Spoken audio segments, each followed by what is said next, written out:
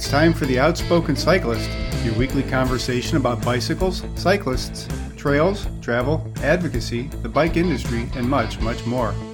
You can subscribe to our weekly podcast at outspokencyclist.com or through your favorite podcatching app to listen anytime. Now here's your host, Diane Jenks.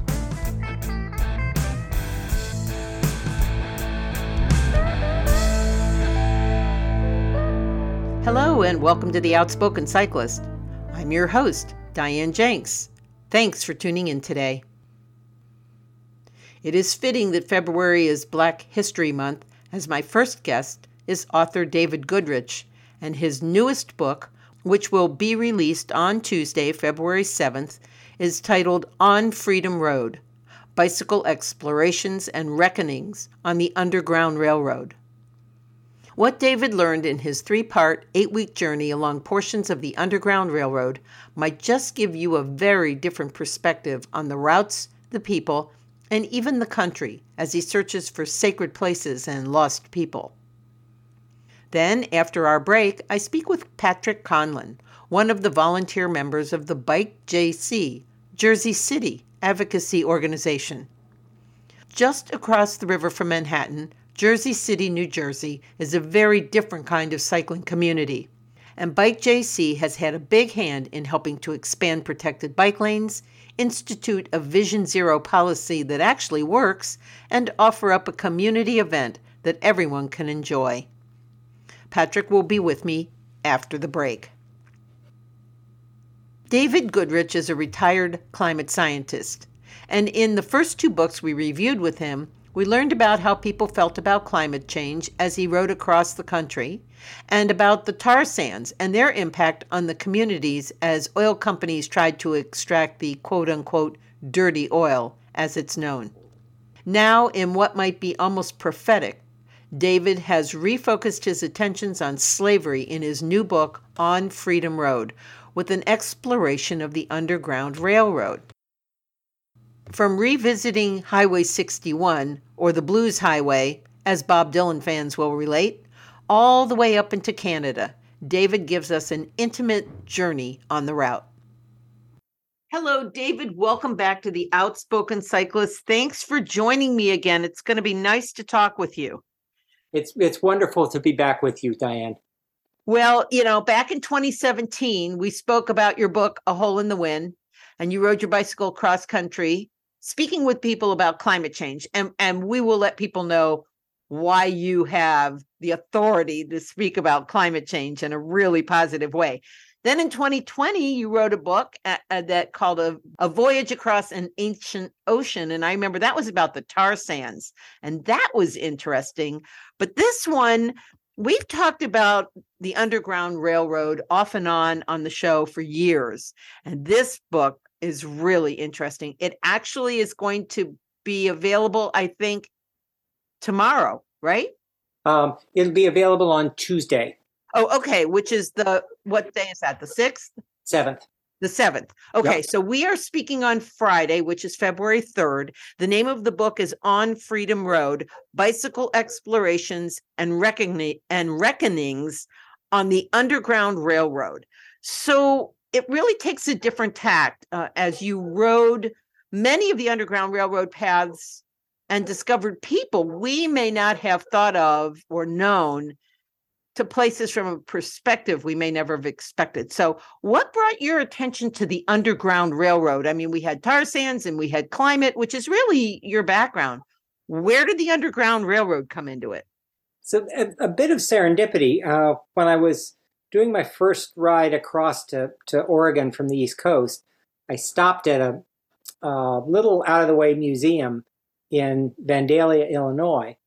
And the woman there was showing me this big brass ring. And she said, "This is a slave collar." And it's like, oh, wow, okay. And then I realized I was sort of crossing the route of this unseen stream from a long time ago. And I like riding with a sense of history. And in the back of my mind, I sort of filed that away as I should really do this. And adventure cycling, which probably your listeners know very well, has a route called the Underground Railroad. I thought I should ride that.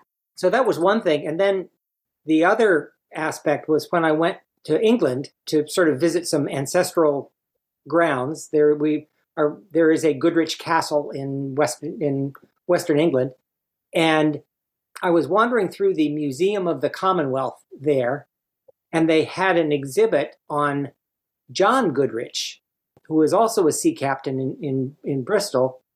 And I discovered, oh wait, he was a captain on the Middle Passage. And you just kind of step back a little bit, and it's like, oh, they talk about some of the history lessons that make you uncomfortable. Well, was certainly a history lesson that could make me uncomfortable, and he had very good records. So it just brought home to me that this is something that we've all got a piece of, almost whether we know it or not. So that was kind of the what brought my attention to it, if you will. I want to go through a little bit. I do not want to give away a lot of what you have to say because the book is in depth. It's got some really interesting stops along the way. I know I can't remember his name. Somebody here in Ohio used to take kids from New York City and bring them out here and do part of the Underground Railroad by bike. But that was just one little chunk of it. And it's, I think, a much longer route than we might have remembered. So where did you start your journey on Freedom Road? The first ride that I took was this adventure cycling route from Jackson, Mississippi, up to, in my case, Lake Erie. That was about 1,500 miles. And when was that? That was in 2015. Okay. And then a friend of mine who's also a cyclist and a blues guitarist said, "Oh, wow, you're going right through the Mississippi Delta. You can't just ride through there." And he rode with me on a second route. I remember at the time we called it Highway 61 Revisited, because that was the Bob Dylan album, and Highway 61 is the blues highway. So he rode with me, Rick Sullivan, and he had a folding guitar on the back of the bike. And we would have blues concerts in the motel rooms at night, along with going to the sites of many of the places on the Mississippi Blues Trail. When you come into Mississippi, there's a sign that says Home of America's Music. It's like, yeah, sure enough. And then the third route was more recent. I wanted to follow Harriet Tubman's route from Cambridge, Maryland to Ontario, town of St. Catharines, Ontario, which was about 1,000 miles, actually 943, I think. And that route, the reason it was so long was because by 1850, when she was bringing people, friends and family out from slavery, that it wasn't really safe anywhere in the United States because of the fugitive slave law. Even though you had free states, nominally free states, that didn't mean that the slave hunters were not with you the whole time. So she basically said, I had to take my people all the way to Canada. And there is a little town called St. Catharines in Ontario where her chapel is. So that's interesting that I don't know if a lot of us knew that there was a fugitive slave law. So apparently it's like bounty hunters for slaves were out there? Absolutely. In the Ohio River Valley, there were these slave hunting gangs on both sides of the river, on the Ohio side, on the Indiana side.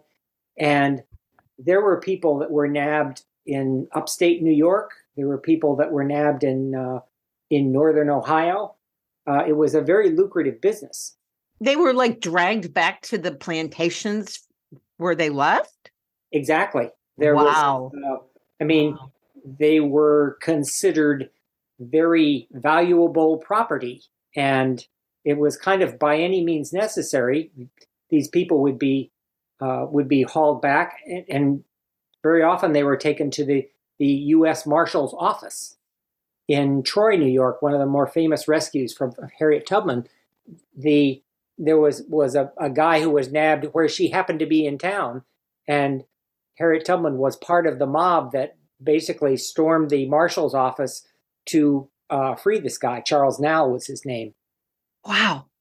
Let me take a moment to reintroduce you. We're speaking with David Goodrich. He worked at the National Oceanic and Atmospheric Administration, served as the director of the UN Global Climate Observing System in Geneva, Switzerland, and he retired as the head of NOAA's Climate Observation and Monitoring Program.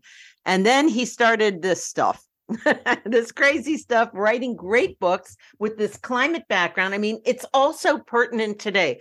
We've got climate, we've got the Black Lives Matter. We have so many things sort of converging, and you're writing books that just sort of juxtapose into all of those things. It's just amazing, amazing.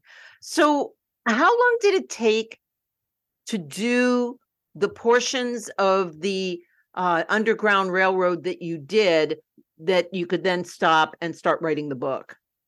Well, I sort of did it in 3 separate years, in 2015, 17, and 19. The original Underground Railroad ride from Jackson to Lake Erie took me about a month. This route along Highway 61, that was only about 10 days. That was from New Orleans to Clarksdale, Mississippi, which is the heart of the Delta Blues. And then the following Harriet Tubman's route took me about 3 weeks. Okay, so altogether, you were about 7-8 weeks on the road, about 2 months, a little over 2 months. Wow. Wow. So what were you riding? I remember we've talked about your bikes in the past. What were you riding for this particular exploration, these 3 rides? For the first 2, I was riding my old reliable Trek 520. It's kind of the horse of the Trans Am. I'm sure you've had people on that sing its praises. I mean, it's a remarkable bike. Yep, it's a mule. It is. I bought a new mule for the Harriet Tubman ride, Commotion, the wonderful bikes that they make out in Oregon. It's like, okay, I'm ready for something a little bit different, and it's a wonderful machine. Yeah, the Commotions are pretty much hand built still. Yep. And we were a Commotion dealer for a long time. We don't sell them right now. So it probably has disc brakes. It does. Yep. Yeah. And wide tires. They're really nice. They're bulletproof bikes, bomb-proof bikes. They're great. Yeah. Plus with the Schwalbe Marathon tires, I feel like I could run over a landmine and still. Let's hope you don't have that. Let's hope you don't have that experience. Let's take a short break, and when we come back, we're going to talk with David some more. I want to talk about the book itself. You're listening to The Outspoken Cyclist.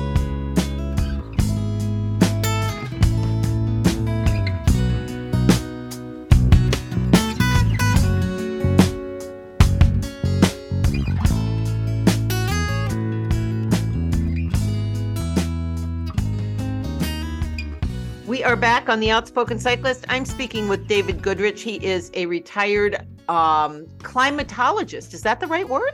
No, climatologist, climate scientist, yes. Climate scientist. On the other hand, he's also a historian and an author. And we're talking about his new book, On Freedom Road, Bicycle Explorations and Reckonings on the Underground Railroad. So we mentioned that it seems really pertinent today with a lot of things that are going on that you would explore this Underground Railroad. Give us a bit of background on the parts that drew your attention, the parts of the Underground Railroad where people either stopped, or you did talk about the place in Troy, New York. What about these different places where you stopped and picked up information were so relevant and sort of compelling? One of the places that was really compelling for me was in Albany, New York, where there is the Stephen and Harriet Myers residence, which is an original Underground Railroad house that's kind of lovingly restored by a couple, Paul and Mary Liz Stewart, who also have this Underground Railroad Education Center. And I was riding with Lynn Salvo on this ride, who's been on your show.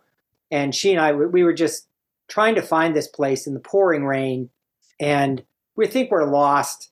And we roll up, it's like, I think this is the right place. And then this guy gets out of the car with a bag of sandwiches. And he said, if you'd given us a little more advance notice, we would have had a brass band for you. That was Paul Stewart. And he invites us into the Myers residence. And one of the stories he tells is actually kind of a recent story of Albany, where they found in a sewer project, they were doing digging, they found the remains of 14 enslaved people in 2005. And it's like, wow, what do we do here? And it really took about 10 years for Albany to figure out what to do. And it was a consultation project with the community. It's like, what would these people have wanted us to do? And what ended up happening was something close to magical. They decided, after seeing what the bones could tell them, where these people came from, they even had a reconstruction of the face of one of the women, who looks like someone who could be right down the street from you. And they finally they said, okay, we're going to rebury these remains in ossuaries, in little wooden boxes, but we will have people from all over the Northeast and New England, woodworkers, artists, kids, to design these ossuaries, and they're beautiful. And there is a ceremony in 2016 where there is poetry and singing and dancing in the Schuyler Mansion. Those who know Hamilton, this was the room next to where Alexander Hamilton and Eliza Schuyler were married. And in this room, there is this celebration that, people talk about. I don't know, it's the pictures on the last page of the book. It's like, this is about reconciliation. It was quite an amazing, very moving story they told me. Wow. So you saw the ossuaries? You got to see them? There are pictures of them. So were they actually reburied? They were reburied. Wow. Were they able to identify any of these people? They did not know the names. They know where they came from. There were mostly from West Africa. There was one who was from a First Nations tribe in Canada, the Micmacs. And they actually consulted with the Micmacs on what sort of funeral arrangements should happen. It was all done with a great deal of care, and it's like everyone wanted to pitch in on this. Yeah, it was kind of amazing. And there's a big sculpture there that's still there in the Myers residence from a woman who, it's a big concrete glass multimedia sculpture about the 14. Wow. And you cover this, of course. You cover so many cool things in this book. So we talk about freedom today. We talk about slavery today. There seem to be a lot of misconceptions about what was true and what wasn't true. Can you give us an example of what we might think we know or have been taught, and what you found to be incorrect or just a lie in your research as you rode this trail? Well, I think, first off, that the Underground Railroad was primarily Black people helping Black people. Not to say that there weren't courageous white people along the way. I talked with the Quakers. Ripley, Ohio is a big center for abolition.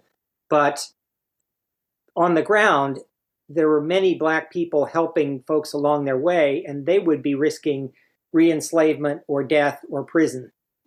Really, no doubt about it. There were an awful lot of free Black people who were swept up in these with these slave gangs. Also, I think the scale of this whole enterprise is something that I didn't really realize. The Underground Railroad is a real thing. It was important, but there are probably about 20,000 thereabouts people who made their way to freedom, and it was certainly a big thing for every one of them. But if you compare that to the number of people who were sent south, from the upper South to the lower South for the booming cotton industry, that was on the order of 1 million people. And you have one of the people right in that town of Ripley, John Parker, as an 8-year-old, he walks chained from Richmond, Virginia to Mobile, Alabama, in these slave coffles. They were everywhere around here. And around here, meaning in Maryland, was a slave state at the time. I think one of the people that I read quite a bit, there's an author by the name of Clint Smith, and he says that the history of slavery is not peripheral to our founding, it was central to it. New York City, one of the things that really kept the economy of New York going before the Civil War is the cotton trade.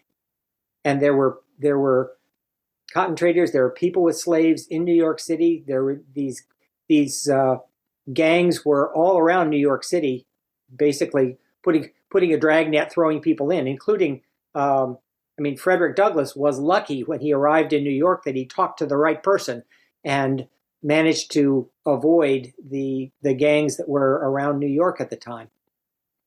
It's not like, boy, this was, some little aberration early in our history. It was a very big part of the economy of the U.S. Prior to the Civil War. So I'm going to actually kind of wrap it up with that, because you're seeing things like this AP course of African studies being summarily dismissed in Florida. You're seeing books being banned all over the country, and you begin to wonder why and who is so afraid of what might really be true. And so what's so good about this book is that you expose a lot of truths. And so I'm going to encourage people to sit down and read it. Yes, there's bicycles. You rode this road on Freedom Road with David Goodrich. He wrote A Hole in the Wind, which was an excellent book too, and A Voyage Across an Ancient Ocean, which has nothing to do with the ocean. It has to do with the tar sands. So are you writing anything else? Are you ready for book 4? Well, I did have a ride last year across the Permian Basin, New Mexico and Texas.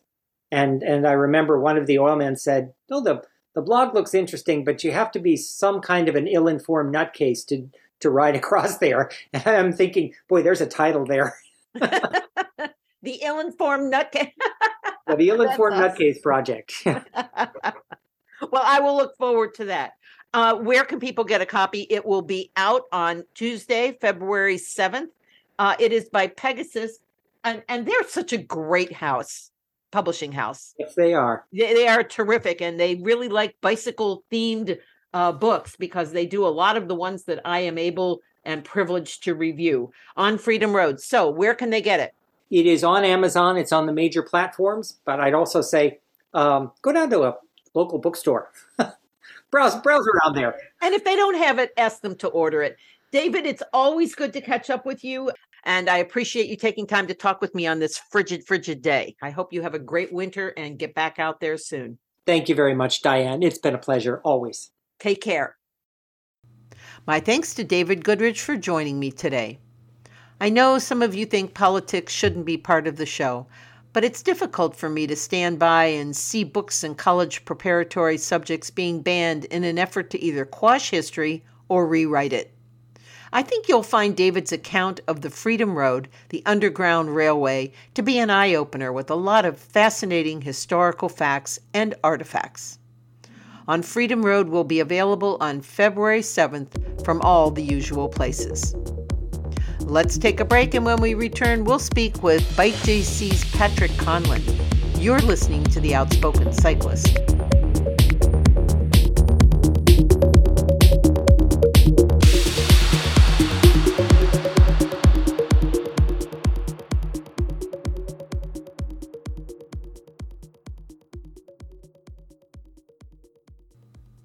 We are back on The Outspoken Cyclist. I'm your host, Diane Jenks.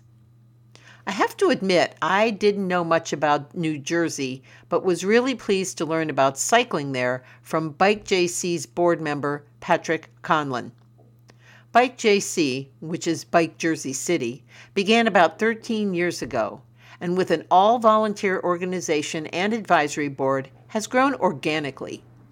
But the clout they've managed to muster has produced some great results and is a model many other mid-sized cities might want to emulate. Hello, Patrick. Welcome to the Outspoken Cyclist. Thanks for being my guest today. How are you? I'm great. How are you doing? I'm good. You are in Jersey City. Well, this is part of the story. So I'm actually not in Jersey City. Okay, let's figure out, where are you? I'm actually in Biddeford, Maine. Ooh, is it cold? It's getting there, and it's going to get really cold this weekend. But I lived in Jersey City for quite a number of years. And right off the top of my head, I forget the number, but close to 30 something.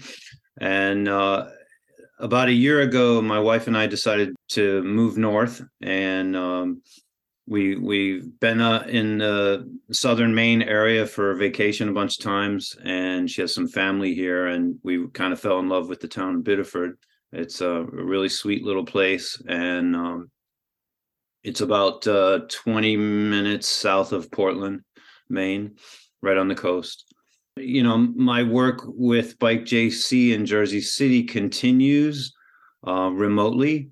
So all the board members said, you can do the podcast. You know, that's something you can do remotely. And I was like, okay, yeah, I'll do it. Well, I appreciate that. Yeah. I'm officially at this point a kind of an advisor to the organization. I was president of the organization for about 6 years.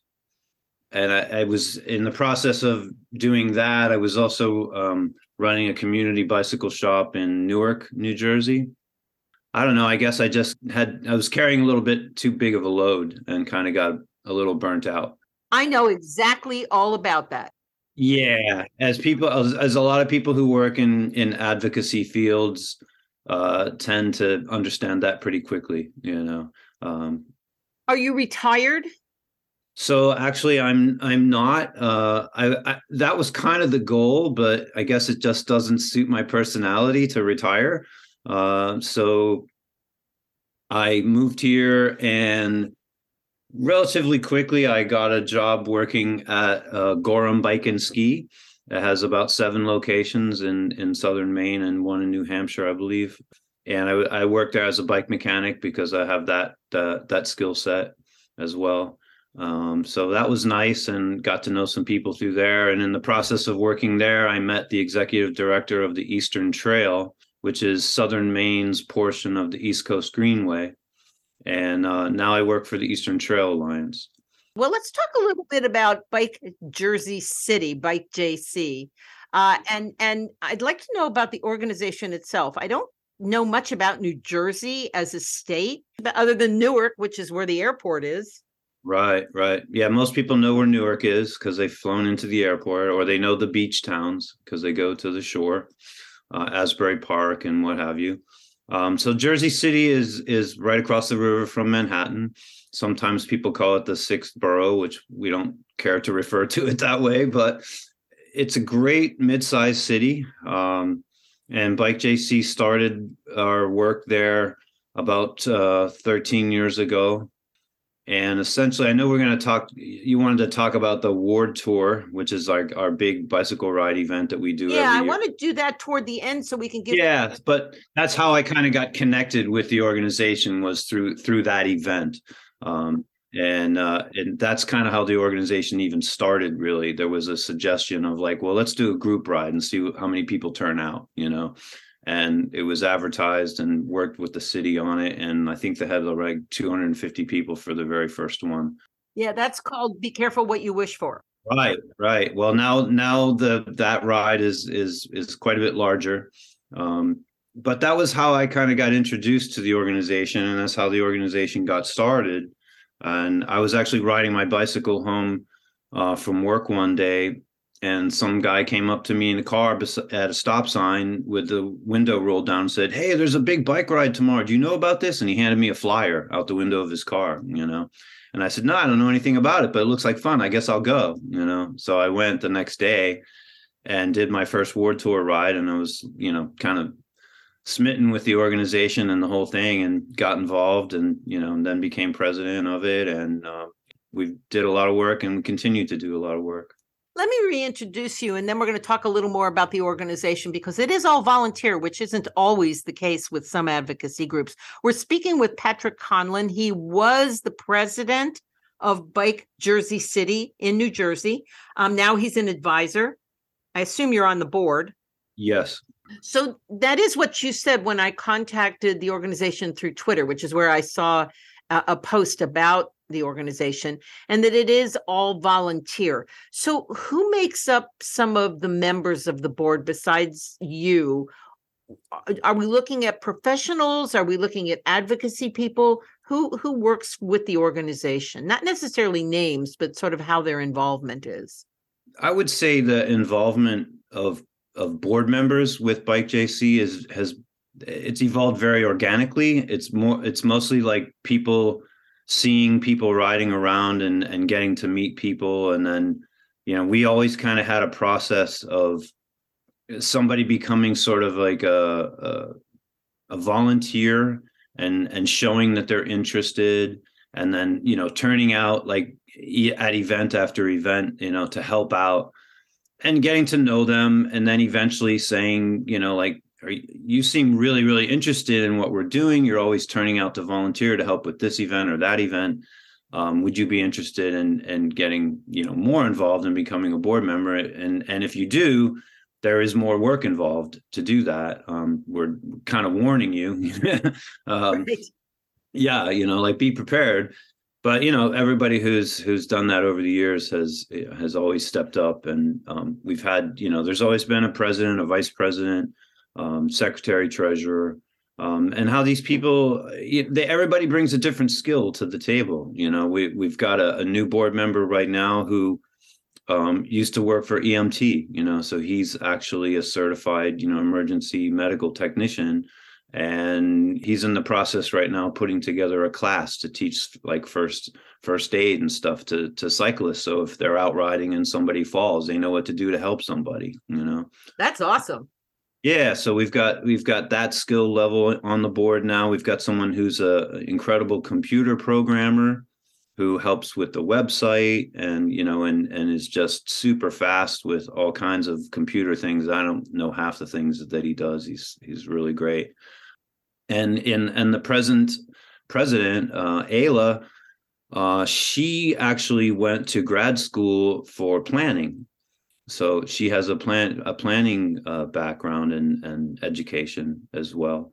And our vice president, Tony, has just been a Jersey City hardcore guy for forever, and is super well educated about bike infrastructure, and he's taken himself on trips to Copenhagen and Amsterdam and places like that to learn. He's just taken it upon himself to like educate himself and be really knowledgeable about how other countries do things, and how he can bring that knowledge to Jersey City. And he's been a huge asset for many, many years. Well, it sounds like you have a really well-rounded board. And that brings me to my next question, which is what kinds of programs or projects are you working on now, and have you completed in the past? Is there anything in the recent past that has happened? I know we had this big infrastructure bill. Some monies were available for not necessarily advocacy organizations, but certainly for bike infrastructure. Right. Yeah. I mean, I don't really know how much, how they're taking advantage of that stuff in Jersey City right now, but in the past, a lot of grants were applied for and received. So a lot of the bike infrastructure that we advocated for and that the city got on board with, was funded, without the taxpayer's dollar. The local taxpayer dollar. But essentially, besides doing the War Tour ride each year, where we kind of took a turn for real advocacy was actually getting change happening, was we decided on one road, and we said this road is like the most dangerous. So we worked to try to gather data from that road, and then bring that data to the city and show like the average speed of cars on that road. And we essentially got the city to sign on to like, let's fix that road, let's change that one road. And it was decided, it went from a 4 to 3 road diet. We added protected bike lanes on both sides. And all of a sudden you started seeing people ride bikes on that road that would never ride bikes on that road before. Were you involved in that? Were you around? So I have a question. Oh, yeah, definitely. Yeah. I have a question about the pushback. People get all pissy about taking away their lanes of driving and everything else. Are there businesses on that road?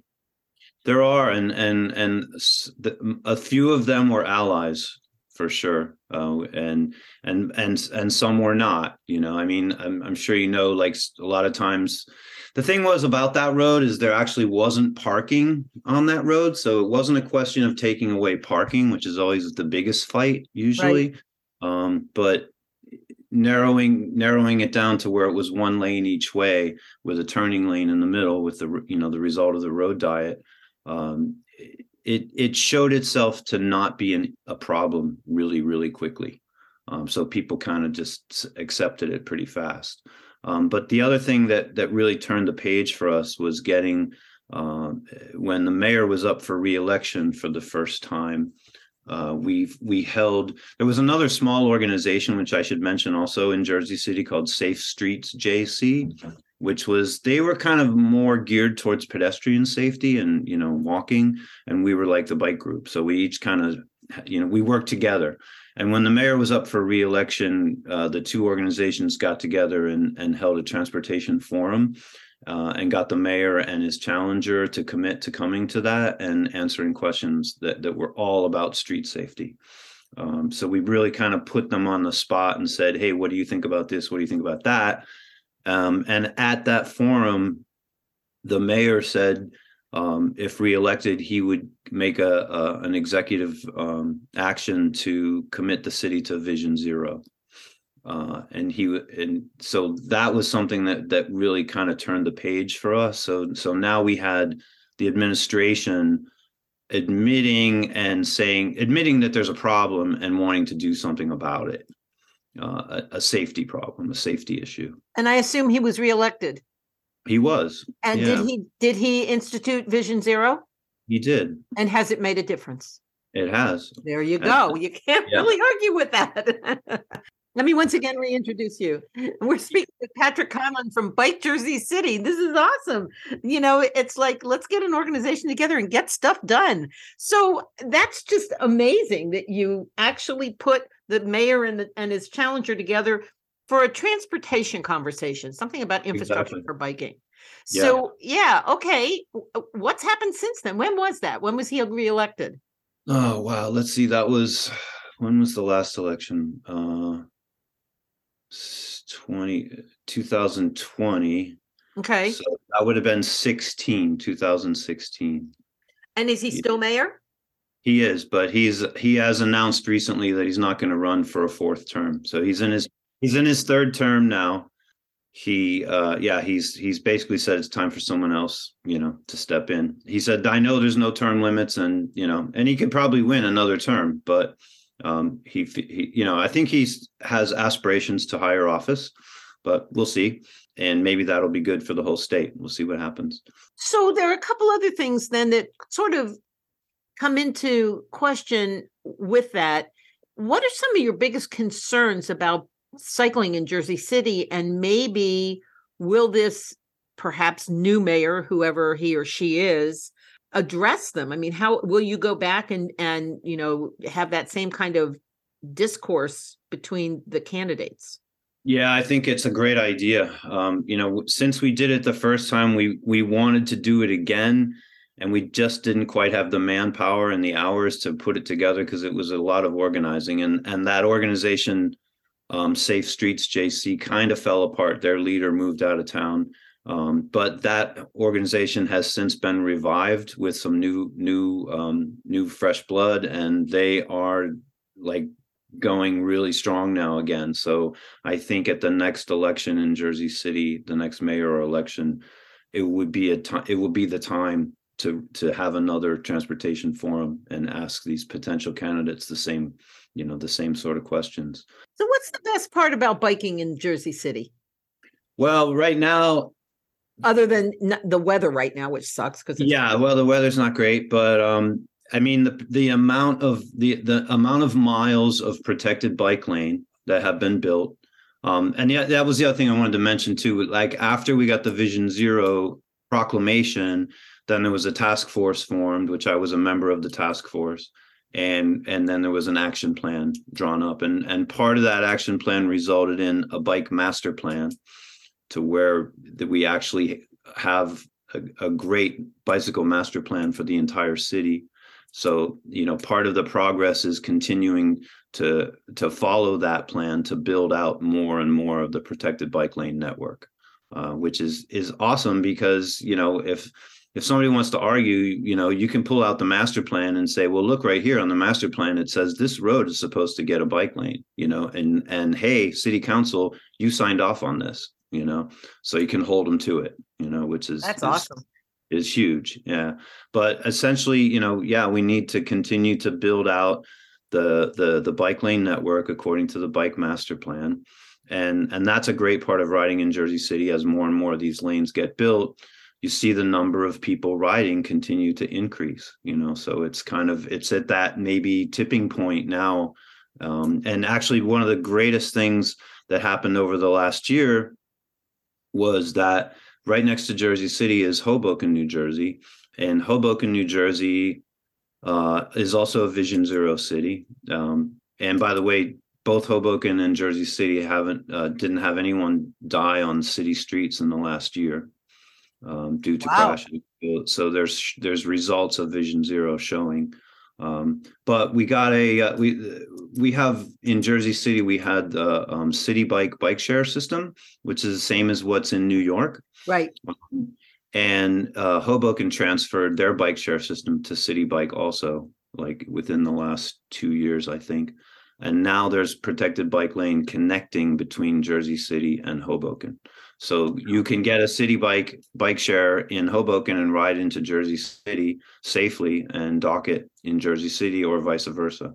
So it's kind of like the way, you could do the same with a City bike between Queens and Manhattan, or Brooklyn and Manhattan, So that's really helpful. And then I think the other really great part of biking in Jersey City is the people, the people that you meet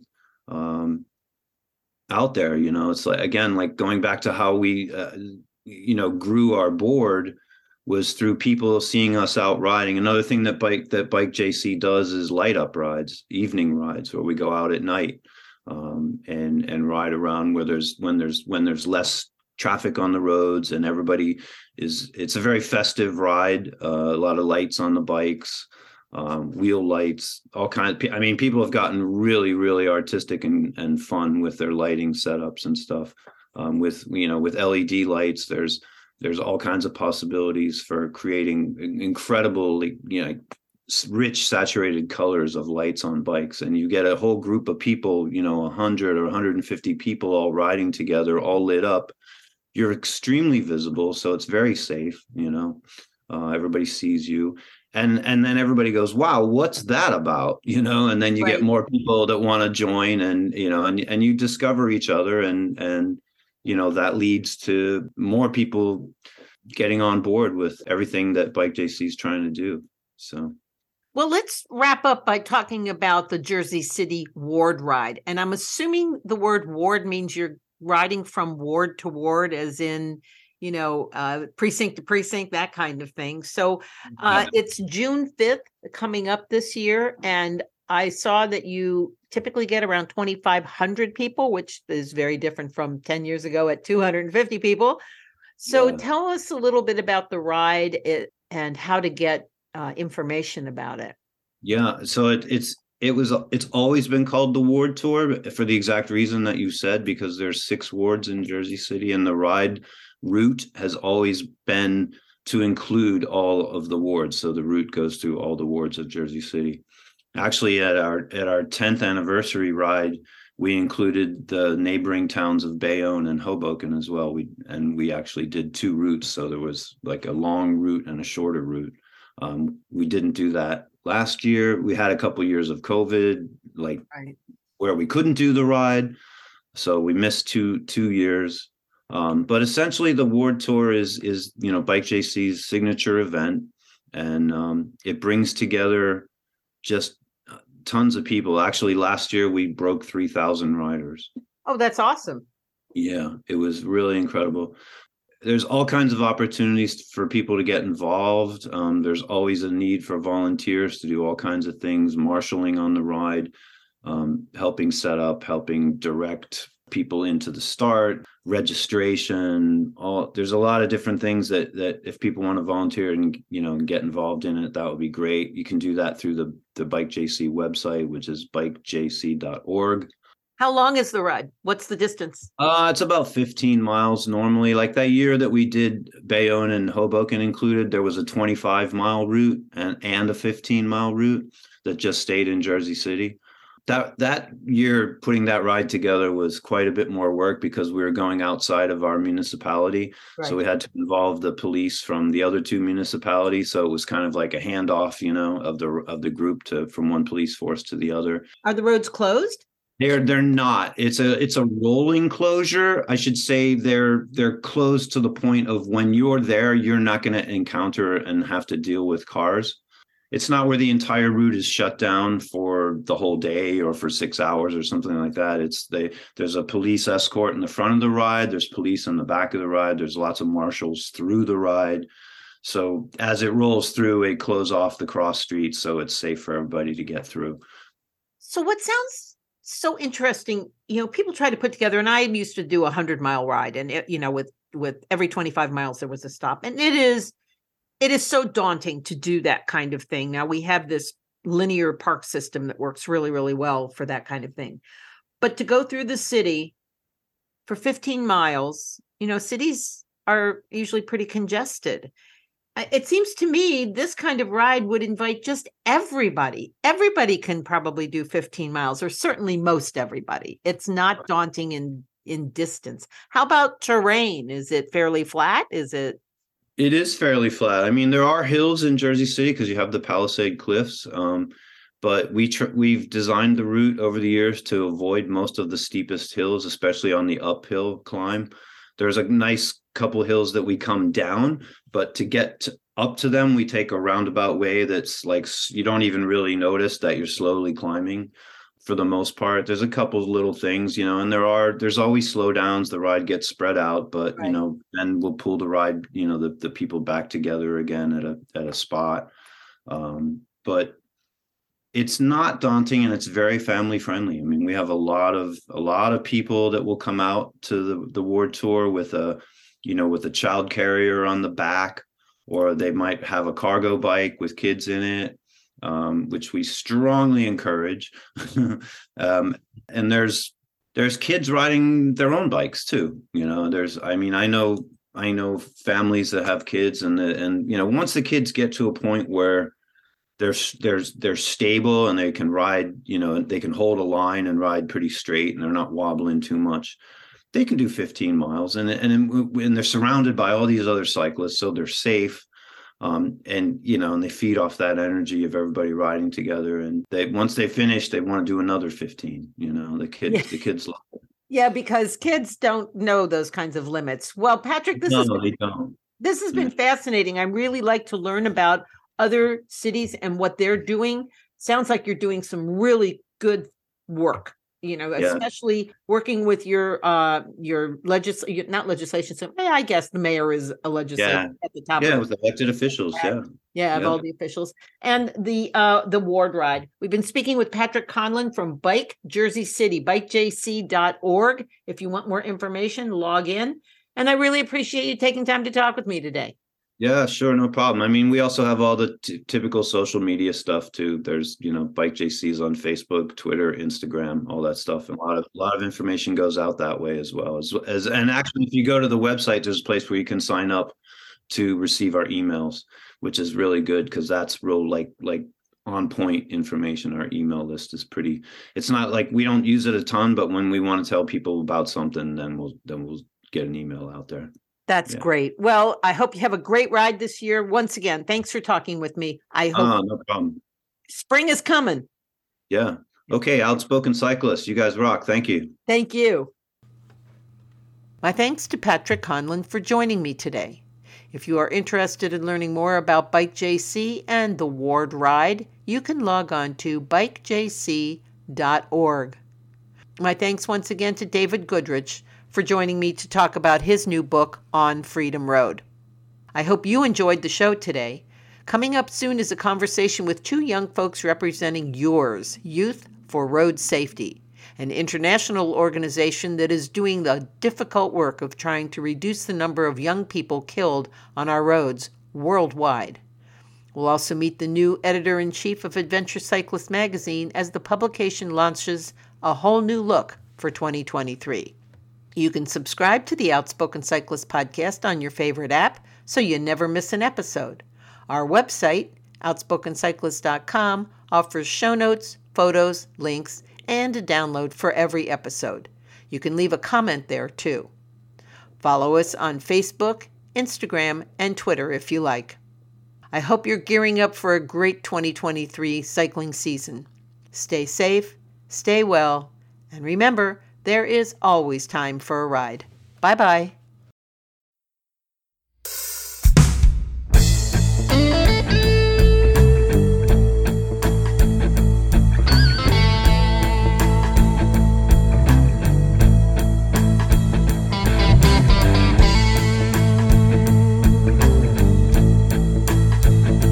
Thanks for joining us today on The Outspoken Cyclist with Diane Jenks.